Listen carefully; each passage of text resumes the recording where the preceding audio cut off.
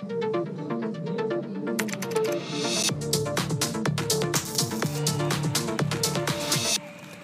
hola a todos, bienvenidos a otro episodio de Dominai y en esta oportunidad vamos a hablar de un tema que algunas personas lo pasan por debajo de cuerda. Yo siento que muchas veces uno cuando adquiere las cosas en el supermercado, te gusta el paquete, ya está donde está, lo consumes en casa, pero nunca te pones a pensar cómo ese producto llegó a estar envasado, empaquetado en la forma en la que está. Entonces, para quienes nos estén escuchando y les interese la industria de alimentos, este es el episodio para ustedes. Hoy tengo a una persona muy especial, relativamente cercana a mí. Él se llama Alex Pereira y Alex es el director o el managing director, como se dice acá, de Rovema para Latinoamérica. Alex, bienvenido. ¿Cómo estás? Muy bien, muy bien. Gracias por tenerme aquí. No, bueno tenerte. Fíjate, Alex, tú sabes que en lo que decía ahorita, cuando uno va al supermercado y para nosotros los que somos venezolanos y uno se va a comprar la harina de maíz para hacerse las arepas, no voy a decir el otro nombre que todo el mundo lo conoce porque realmente uno compra la harina de maíz. Ya uno lo compra, uno consume, pero eso llevó todo un proceso. Correcto. No solamente de la producción de la materia prima. Es correcto. Pero ¿y cómo se mete esa materia prima en el paquetico? Bien. Cuéntanos. Y en particular que hayas Sí. hecho ese producto, que conste que no nos pusimos de acuerdo, pero nosotros tenemos la máquina número 1 para hacer ese tipo de envase, que le llamamos doble fondo cuadrado, algunos le dicen ladrillo. Tiene varias particularidades o propiedades. Te permite poner uno sobre otro en el anaquel. Te permite mostrar mejor la publicidad que coloques en el material del film, del empaque. Todo eso lo hace una máquina específica. Nosotros fabricamos máquinas, la empresa se llama Rovema y fabricamos máquinas llenadoras verticales o baggers o embolsadoras, le dicen con muchos nombres. Pero específicamente para el producto de harina, nosotros tenemos la líder en el mercado. ¿Y ustedes diseñan el empaque como tal o solamente la máquina que llena el empaque? Nosotros podemos dar ayuda, soporte técnico en la parte de lo que son las dimensiones, qué debe poner o qué no debe, dónde lo debe poner, qué literatura, pero casi siempre el cliente es el que tiene su arte y tiene toda su información, dibujos, fotografías que quiere poner en el empaque. Pero tú imprimes No, el nosotros no hacemos nada de material. Nosotros hacemos la maquinaria, que también en inglés le dicen vertical form fill seal. Son llenadoras verticales que llenan, sellan, forman, llenan y sellan. Okay. De esa manera tienes ese empaque, específicamente el de la harina, que es muy conocido dentro de nuestros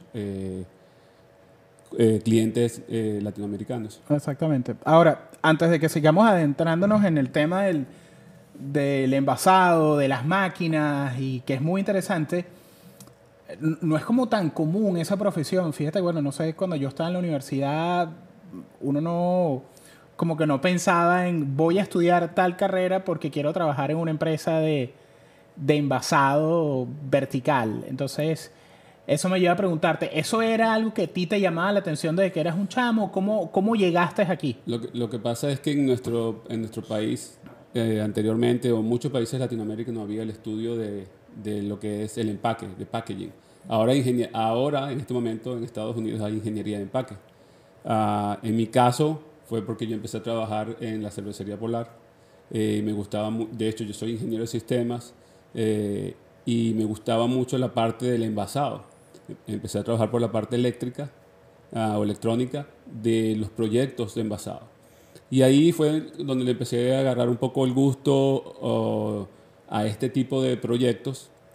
Luego vine a Estados Unidos y entré en una empresa que en ese momento todavía es la número 1 en Estados Unidos de empaque, o una de las números más grandes de empaque en Estados Unidos, que estaba dedicada a hacer líneas de envasado para cerveza y además específicamente para Polar. Hizo muchas líneas de empaque o envasado también, como se le dice. Luego hay líneas de envasado para líquidos, alimentos y diferentes tipos, líneas de envasado. Al yo entrar en esta empresa en Estados Unidos, tuve que hacer una especialización para meterme más en esto del empaque, de ingeniería de empaque, que ya existía en ese momento en este país. Ok. O sea que, si entiendo bien, digamos, anteriormente uno como que no tenía el chance de decir, voy a estudiar esta carrera porque me quiero dedicar a trabajar en una empresa de envasado o de empaque, pero ahora en los Estados Unidos sí se está Sí, dando es correcto. esta especialización. Mira qué interesante.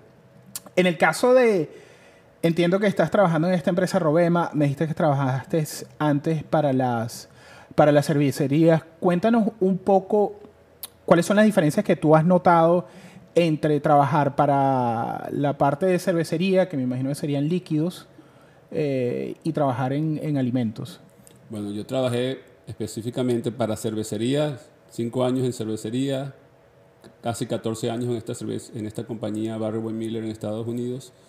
Luego trabajé 5 años en una empresa alemana, que es la número 2 en cervecería en el mundo. ¿Cómo se llama? KHS. Ok. Y luego estuve como entrepreneur, tuve 5 años solo y ya tengo 4 años en Rovema, que es específicamente de alimentos.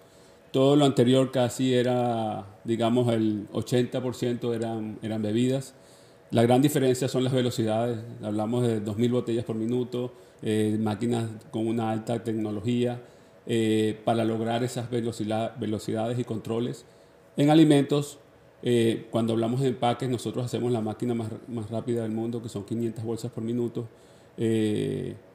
Para harinas, si es una máquina sencilla, podemos hablar de 60, 80 bolsas o doble 120 bolsas por minuto. O sea, varían, el escenario está en las velocidades, las líneas son más pequeñas, los montos que manejan los proyectos son más pequeños en alimentos, en bebidas generalmente son más grandes. O sea que podríamos decir que la parte de embotellado, si vale el término, o de bebidas, son más complejos los proyectos, sí, y todo el tema de producción es mucho más complejo, ¿es así? Sí, en parte de envasado de cervecería, estamos hablando de cervecerías grandes, no las microcervecerías que conocemos actualmente, que están muy de moda. Estamos hablando de 10 máquinas, 12 máquinas, hasta 15 máquinas a veces en una sola línea que tienes que controlar, tienes que mantener, etcétera. En el área de alimentos, a lo mejor una línea muy grande con muchas máquinas tiene 5 máquinas, 6 máquinas. Entonces siempre se reduce el espacio, los controles son mucho menores, siempre hay sofisticación, siempre hay tecnología, pero estamos hablando de condiciones distintas, ¿no? Entiendo. Ahorita dijiste dos cosas que me parecieron muy interesantes. Todo este tema como que las cervecerías que están de moda y que en un momento fuiste un emprendedor.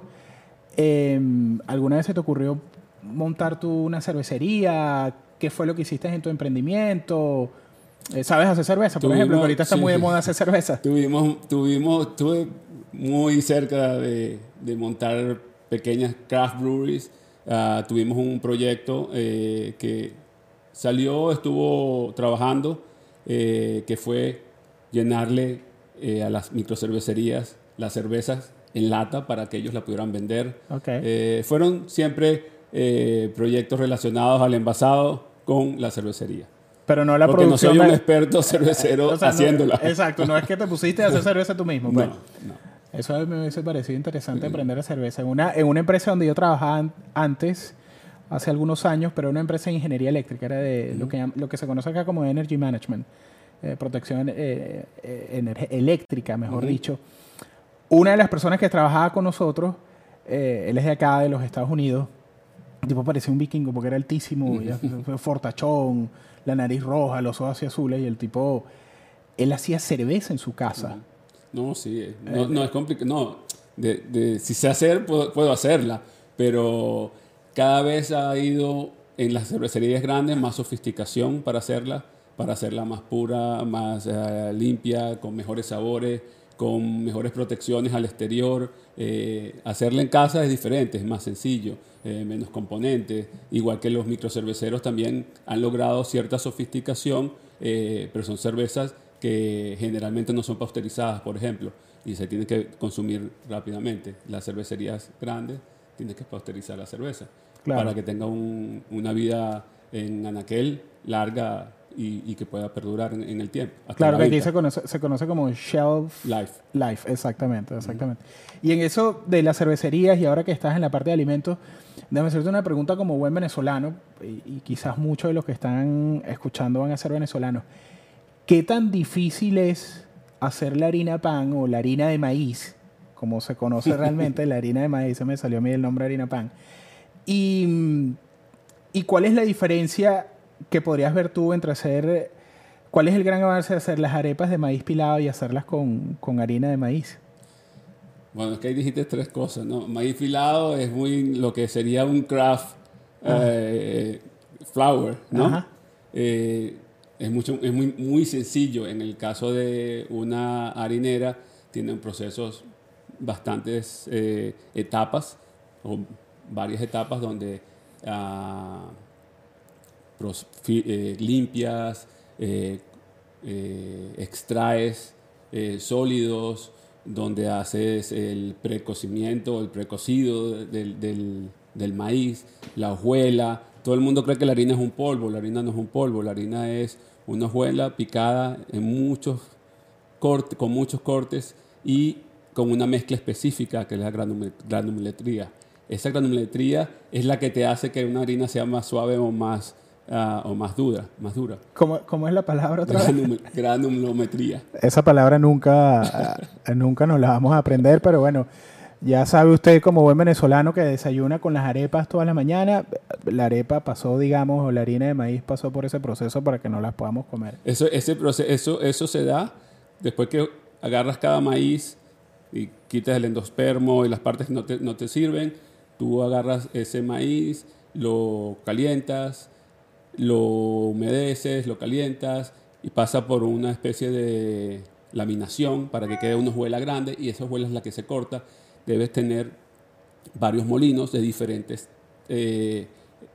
tipos para hacer los cortes distintos. Okay. Después va una gran máquina que hace la mezcla y se va haciendo la mezcla, que es una fórmula de cada fábrica. De cada fábrica. Y una vez que esa fórmula, digamos, está la harina, es cuando entran tus máquinas. Esa harina pasa a unos grandes silos y de esos silos pasa a un transportador con unos tornillos que llevan la harina a nuestras máquinas empacadoras. Para la harina se busca mucho la harina el empaque que te dije, que tenía o fondo cuadrado o doble fondo cuadrado. Nosotros tenemos, Venezuela era esa era la máquina más sofisticada que siempre hemos tenido, una de las más sofisticadas, que se llama la SBS, y Venezuela, por ser el país que más se consumía arepas, harina en general, teníamos el mayor número de máquinas en el mundo. Ese número de máquinas se ha esparcido, digamos, en diferentes países. Okay. Porque se produce harina y otros tipos, también se usa para café, por ejemplo, donde Venezuela también era es un productor de café. O sea, que la máquina de maíz, o sea, no es una máquina que se hace solamente para el maíz, sino que tiene otras aplicaciones como el café. Son llenadoras exclusivas dependiendo del producto. Nosotros tenemos maquinarias que son para líquidos, para polvos, para granulados, para líquidos con sólidos, como decir aceitunas con salmuera, o puedes tener salsas, sopas. Entonces tenemos, dependiendo del producto y dependiendo de dónde va, si las bolsas son para food service, lo que llaman aquí para restaurantes, son bolsas grandes, una máquina que produce bolsas grandes. Si es para el supermercado, para clientes finales o consumidores finales, son máquinas de medio kilo, un cuarto, una libra. Todo esto se hace en una máquina que es para ese tipo de formato. Entonces, lo que varía las máquinas son el tipo de producto, por decirlo de alguna manera, y la velocidad de envasado, ¿correcto? Nosotros tenemos máquinas continuas. Rovema tiene máquinas continuas de alta velocidad. Eso lleva una tecnología para lograr esto. Después unas máquinas intermitentes. Y eso da diferenciación en el tipo de velocidad. Luego, la manera como adquirimos el producto o cómo lo colocamos, dosificamos el producto en la máquina, varía dependiendo del tipo de producto. Sí. Pero te comento que también tenemos lo que llamamos fin de línea. Nosotros hacemos estuchadoras y encartonadoras. Estuchadoras puede ser como donde va el cereal, que el cereal va en una bolsita Transparente. y luego transparente. Ajá. Y la colocas en una bolsa de cartón laminado. Sí. Nosotros hacemos esa máquina que pone la bolsa en el cartón laminado, cajas de cartón laminado. O si van a utilizar cajas de cartón corrugado para transportarlo, para distribuirlo, tenemos también máquinas que colocan esas bolsas en cajas de cartón corrugado. Interesante, muy interesante. Cuéntame una cosa, porque ya estamos viendo como ahondamos un poquito en la parte como profesional y técnica de la vida de Alex. A una persona como tú y quizás las personas que están en la industria como tú, tus pares, ¿qué les gusta hacer? O sea, ¿cuál es la personalidad de alguien como Alex? A Alex le gusta, qué sé yo, correr, le gusta jugar dominó, le gusta hacer parrillas en la casa. ¿Quién es Alex? Yo creo que eso varía, los gustos varían mucho de persona a persona. Lo puedo saber por mis amigos, por mis colegas. En mi caso, a mí me gusta montar bicicleta, de montaña, de ruta, juego racquetball, esquío, de nieve. Sí, me gusta hacer parrillas también, comérmelas también. Y paellas también, las paellas también. Por esta industria a veces uno se vuelve muy amante de ciertas cosas por el empaque. Yo trabajé en líneas de vino, trabajé en líneas de café, trabajé en líneas de cerveza. Entonces, esos productos tú también te acostumbras a consumirlos para saber cuáles son. Yo trabajé en esta planta, yo trabajé con este cliente, yo probé este producto. Entonces, también esas cosas van muy cerca de en el día a día tuyo, ¿no? Todo lo bueno, ¿no? Imagínate lo que tú dices. Me puedo acostumbrar a tomar vino, café, cerveza también. Y harina. Yo también me podría acostumbrar a todas esas cosas. En el caso de la pandemia, Alex, más allá de los retos que ha representado a nivel personal para ti, y después me cuentas un poco a nivel profesional, ¿cuáles han sido los mayores retos que ustedes han visto, que tú has visto, como te decía, tanto personal como profesional? Y en el caso profesional, después si me cuentas un poquito qué ha hecho la compañía, qué ha hecho, en este caso tú eres el director para Latinoamérica, ¿cómo ustedes han tratado de solventar toda esta situación? Bueno, personalmente, te puedo decir que en los últimos 25 o 28 años de mi vida estuve, 25, porque los primeros 5 estuve viviendo en Venezuela, pero los siguientes 25 viajaba 50% mínimo de mi tiempo. Al principio, cuando fui técnico, porque yo fui técnico al principio, viajaba 75% de mi tiempo. O sea, eso significa 3 semanas fuera, 1 semana en casa. Luego, 1 semana sí, 1 semana no, viajando cuando ya estaba en ventas.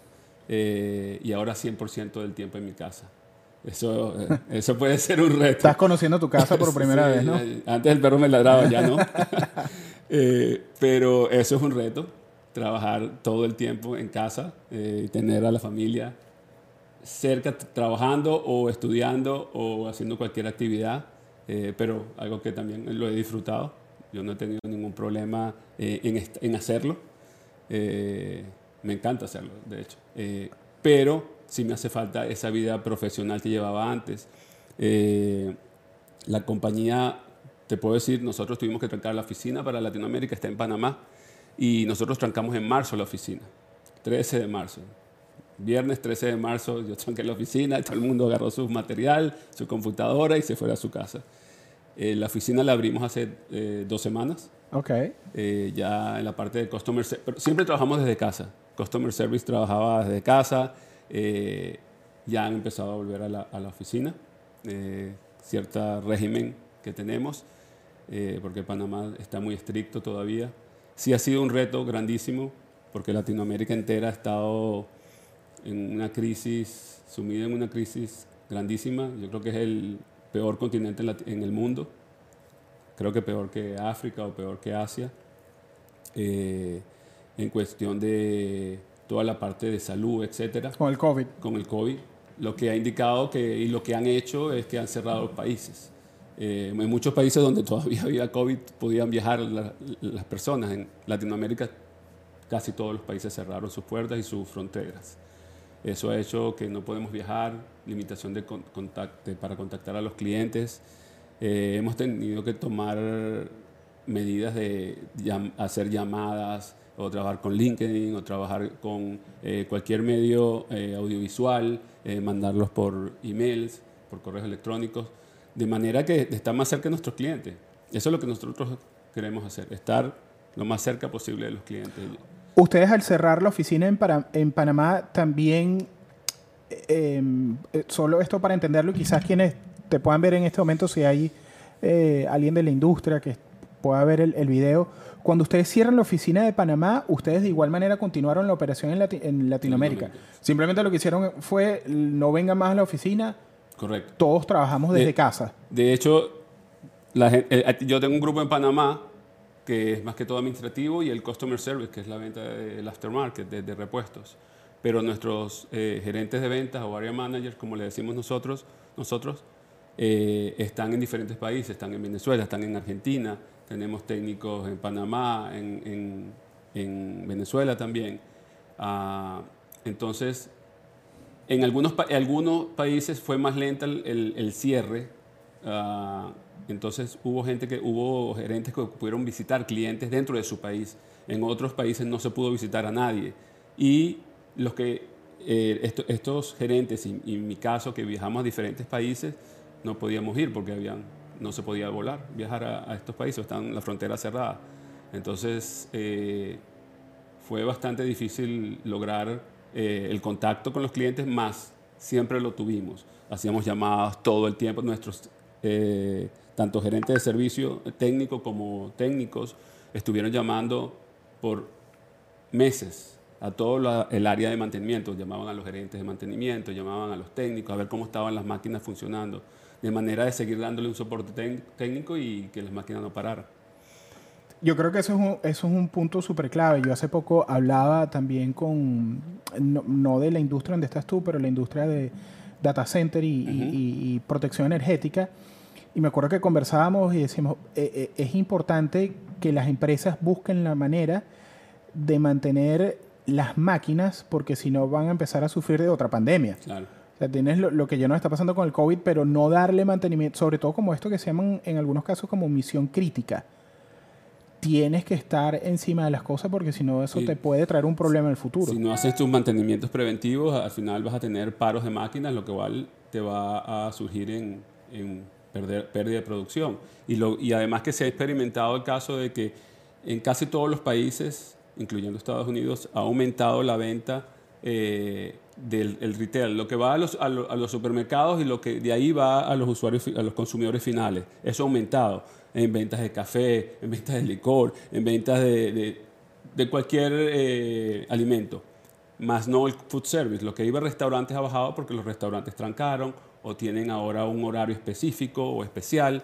Entonces, nuestros clientes han seguido trabajando para ese mercado que incluso o se ha mantenido o ha subido.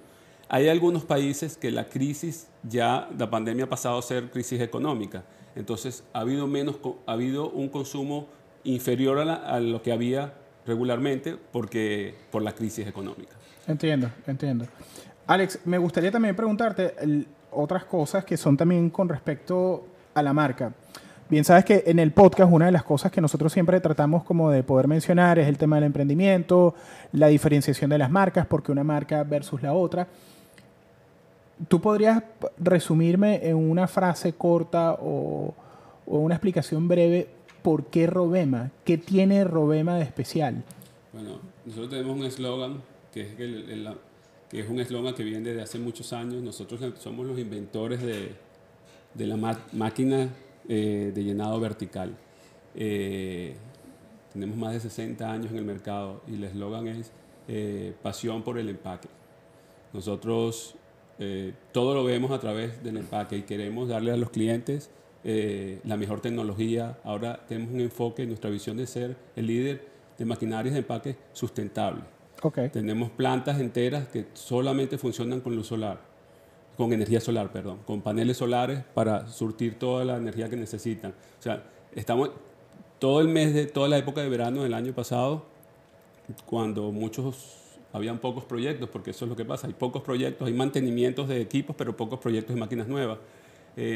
muchos de nuestros colegas en Alemania, la planta está en Alemania, se dedicaron a estudiar materiales de empaque que fueran sustentables, que fueran o más económicos o más sustentables para los clientes, de manera de que poder ofrecérselos con nuestras máquinas. Como cerrar el ciclo. Exactamente. Y creo que eso, pasión por el empaque y ser el líder de empaques sustentables son dos. Cuéntame un poco lo que me dijiste sobre la parte de sustentable y los paneles solares. Más allá de obtener la electricidad producto de un panel solar, digamos, la misma operación de la máquina, la puesta en marcha de la máquina, ¿se han hecho algún esfuerzo por hacerla más eficiente? ¿Sabes si consume más o menos electricidad? Bueno, nosotros siempre estamos enfocados en que la máquina sea, nosotros incluso lo decimos, que es una máquina de muy bajo consumo eléctrico, bajo consumo de aire y de repuesto. Son máquinas que duran 40 años en el mercado, en las plantas de nuestros clientes trabajando. Por eso es que hay pocos proyectos, pues son unas máquinas que duran tanto, ¿quién quiere cambiarla? Siempre hay crecimiento, siempre hay crecimiento. Pero sí es verdad, somos máquinas muy robustas y duraderas, lo que hacen que nos conozcan también por eso, ¿no? Por el tipo de máquina que podemos construir. Para Rovema Latinoamérica, ¿quién es el equipo de Rovema Latinoamérica? ¿Cuáles son las personas que integran, sobre todo la parte comercial? ¿Dónde están? Bueno, tenemos un gerente, voy a llamar el gerente de ventas que está en Argentina, que maneja el cono sur. Voy a ir del sur al norte, que se llama Carlos Richeta. Tenemos un gerente comercial que trabaja para solo Brasil, que está en Venezuela, que es Eli Zambrano.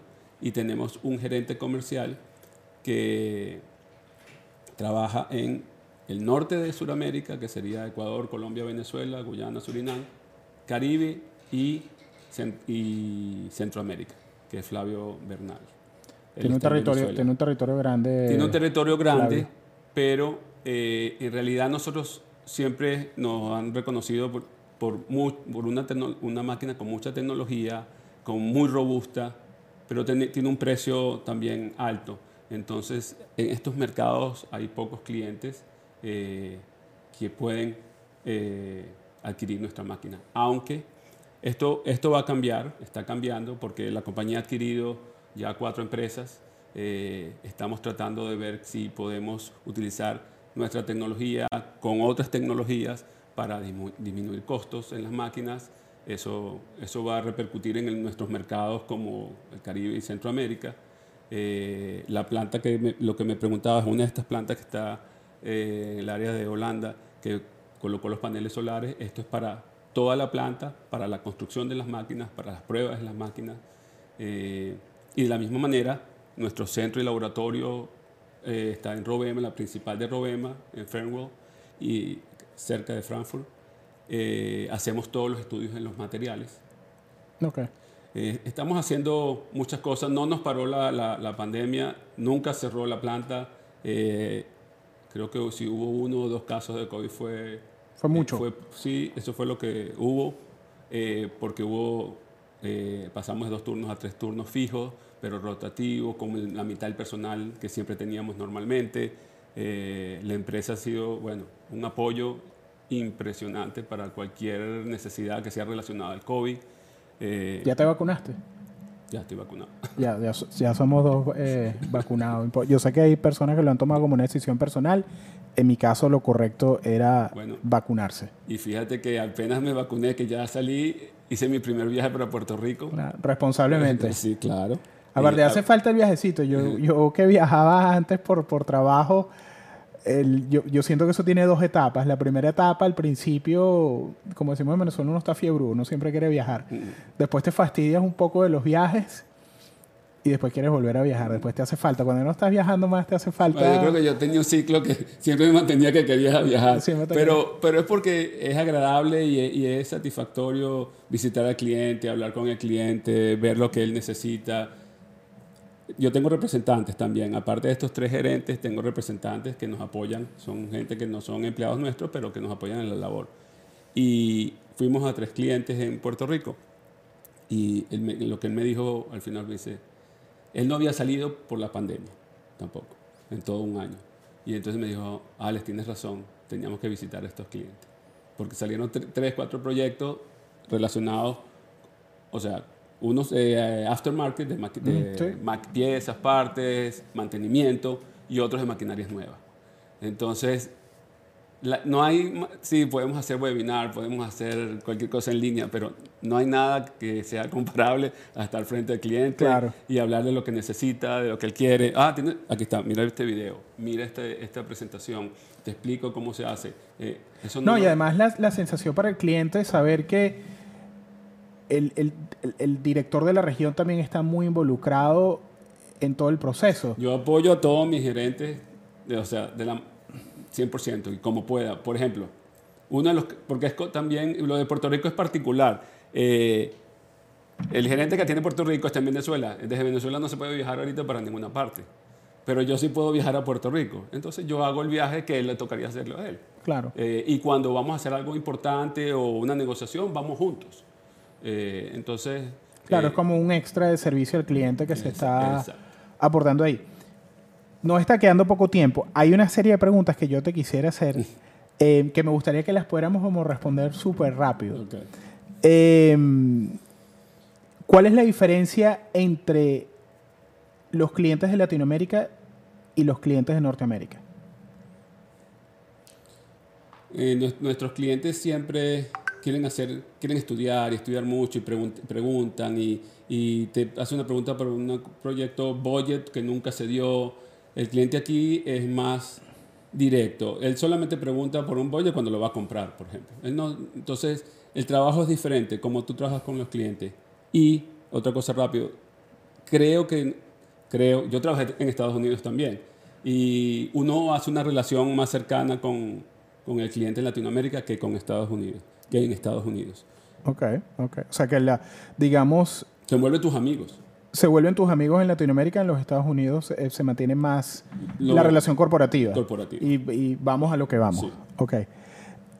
¿Por qué una empresa, más allá de lo que me dijiste, es que los 60 años que tiene Rovema y el passion for packing, ¿por qué compramos Rovema y no compramos la competencia?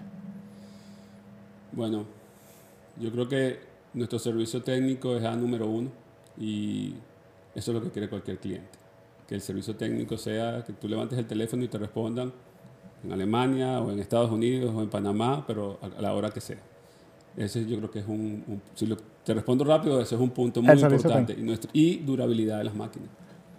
¿Cuál es el gol de Alex Pereira con Rovema Latinoamérica? ¿Dónde se ve Alex Pereira con Rovema en los próximos 5 años? Quisiera hacerla crecer todo lo que pueda. Y hay un proyecto que tenemos muy importante, que lo hemos empezado hace un par de años, pero lamentablemente la crisis lo ha frenado mucho, es crecer y hacer algo importante en Brasil.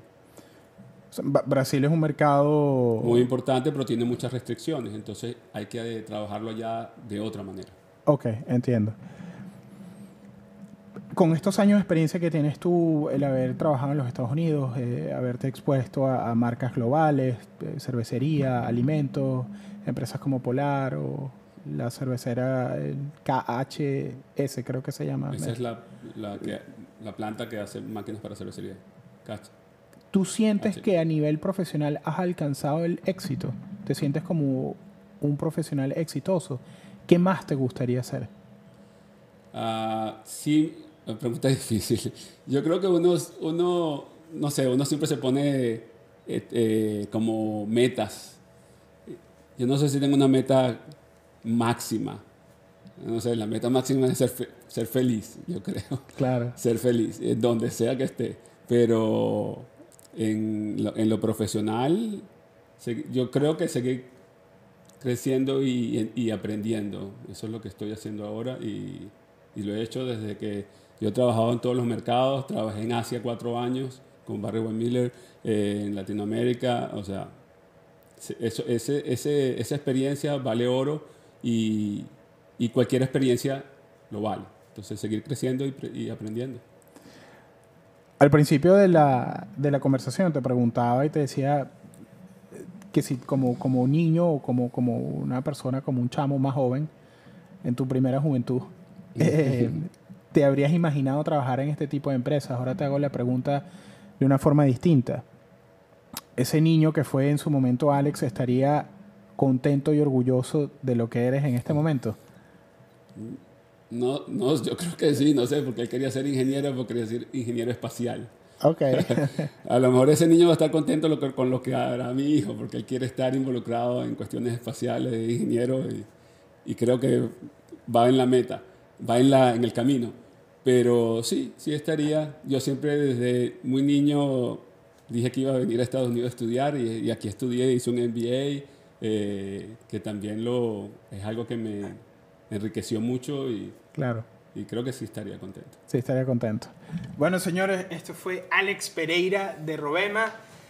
Todos los que les interese la industria del packing, tanto cervecerías, alimentos, en este caso Alex está con Rovema manejando la operación para Latinoamérica. Rovema es una empresa alemana con muchísimos años de tradición y han sido siempre innovadores, digamos, en el diseño, producción y creando las máquinas de envasado.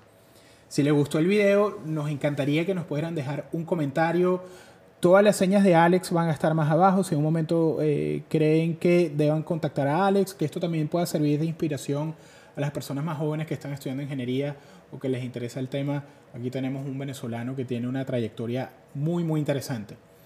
Esto ha sido todo por hoy. Muchísimas gracias. No se olviden del like, comentar si hay algún tema en particular que les guste, siempre en los comentarios y haremos todo lo posible por traer ese tema para ustedes.